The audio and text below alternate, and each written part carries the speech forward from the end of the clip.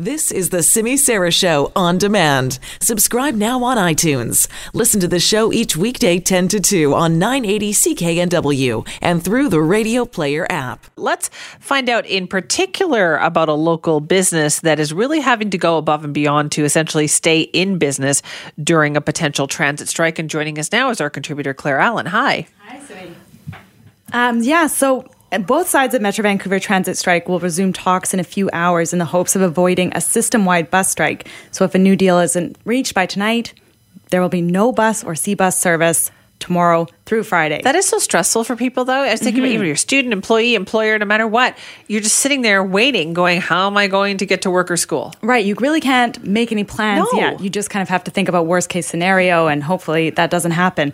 However, as we just heard from CFIB there, the strike could really impact local businesses. And I wanted to learn more about what that impact would look like. Like, what are employers and employees planning to do? So I spoke with a local franchise owner about what he is expecting. My name is Bobby Lojam, and I own two Freshies, one in Richmond and one in Vancouver by Main and Broadway. I opened the Richmond one in November 2017, so it's been 2 years.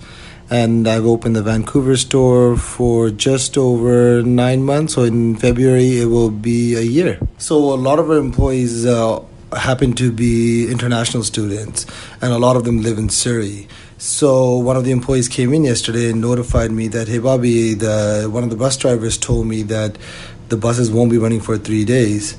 And unfortunately, they don't have a lot of family here, so they have to rely on transit to get to work from all the way from Surrey.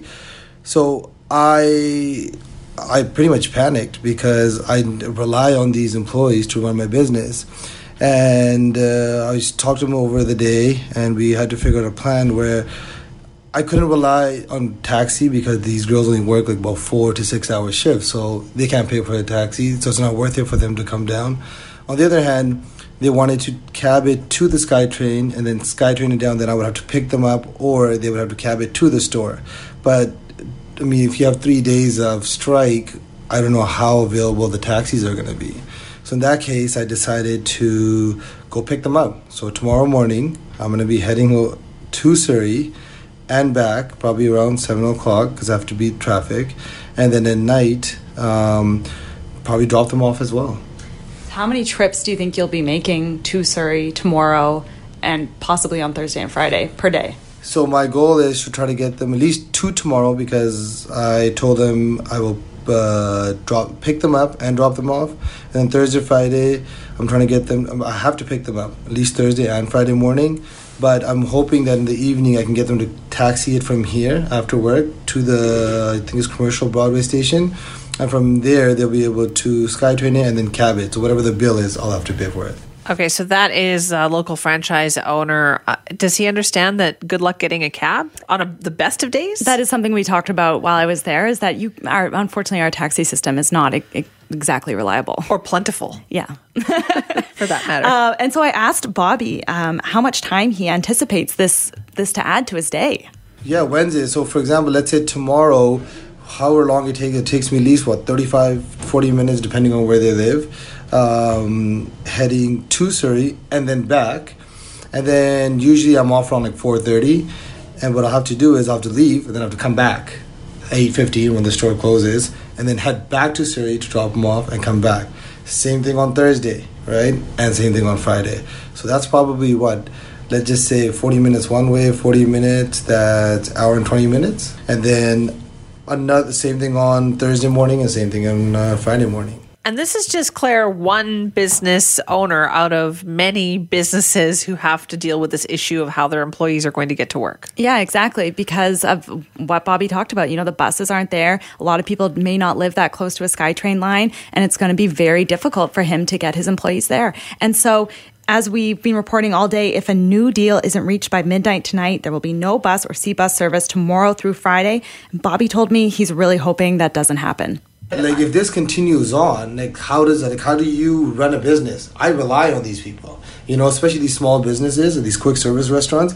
Majority of them, if you go anywhere, there tend to be a lot of students, right? You have 1 or 2 full-time employees that live probably locally, but for the most part, it's hard to find employees locally, so you have to get them wherever you can. Transit is a big, like a lot of these girls come alone, they're 18 years old, 19 years old, and they can't afford cars, they can't afford insurance, and they don't have any family. They can't rely on, literally I've seen this over the last 2 years running both my businesses, is that they, even when they have to run late, sometimes they get 15 minutes late, or on Sunday the bus doesn't run properly. So it's the first time that I've came to realize how much transit plays a big part, like especially with quick service businesses. Well, I think his story is going to be played out at business after business after business. Yeah. And I'm guessing that some of those employees just aren't going to show up because they can't. Yeah, and I really have to applaud Bobby for going above and beyond for his employees to actually drive out to Surrey multiple times a day. He lives in Vancouver, so for him to do that and come back after after he's done, and he comes at the end of the day to pick up his employees and drive them out. I think that's a great boss, and that's a wonderful story. Not sure if other businesses can do that. Yeah. And so it's going to be very difficult for small business owners to help their employees get to and from work and to operate during this strike if it happens. And he's also basing his times on what it would be today if he had to make that drive. Yeah. But Wednesday, Thursday, Friday of this week, with thousands of more cars on the road, if there is this strike, it's going to be a very different situation. Yeah, congestion could be a lot worse. You're Yeah. right, Simi. And so I'm really hoping that I can talk to, if the strike goes ahead, which we're hoping they can reach a deal, but if the strike does go ahead, I'm hoping to chat with Bobby some more just to really see the impact of the strike on his business and just to learn more about how he's managing his day with these new added responsibilities. All right, Claire, thank you. Thanks, Simi. That is Claire Allen, our show contributor, talking about at least one local business and how the owner is planning to make do. And it's essentially by picking up employees out in Surrey, bringing them into Vancouver for the job, and then taking them back home at the end of the day a couple times a day.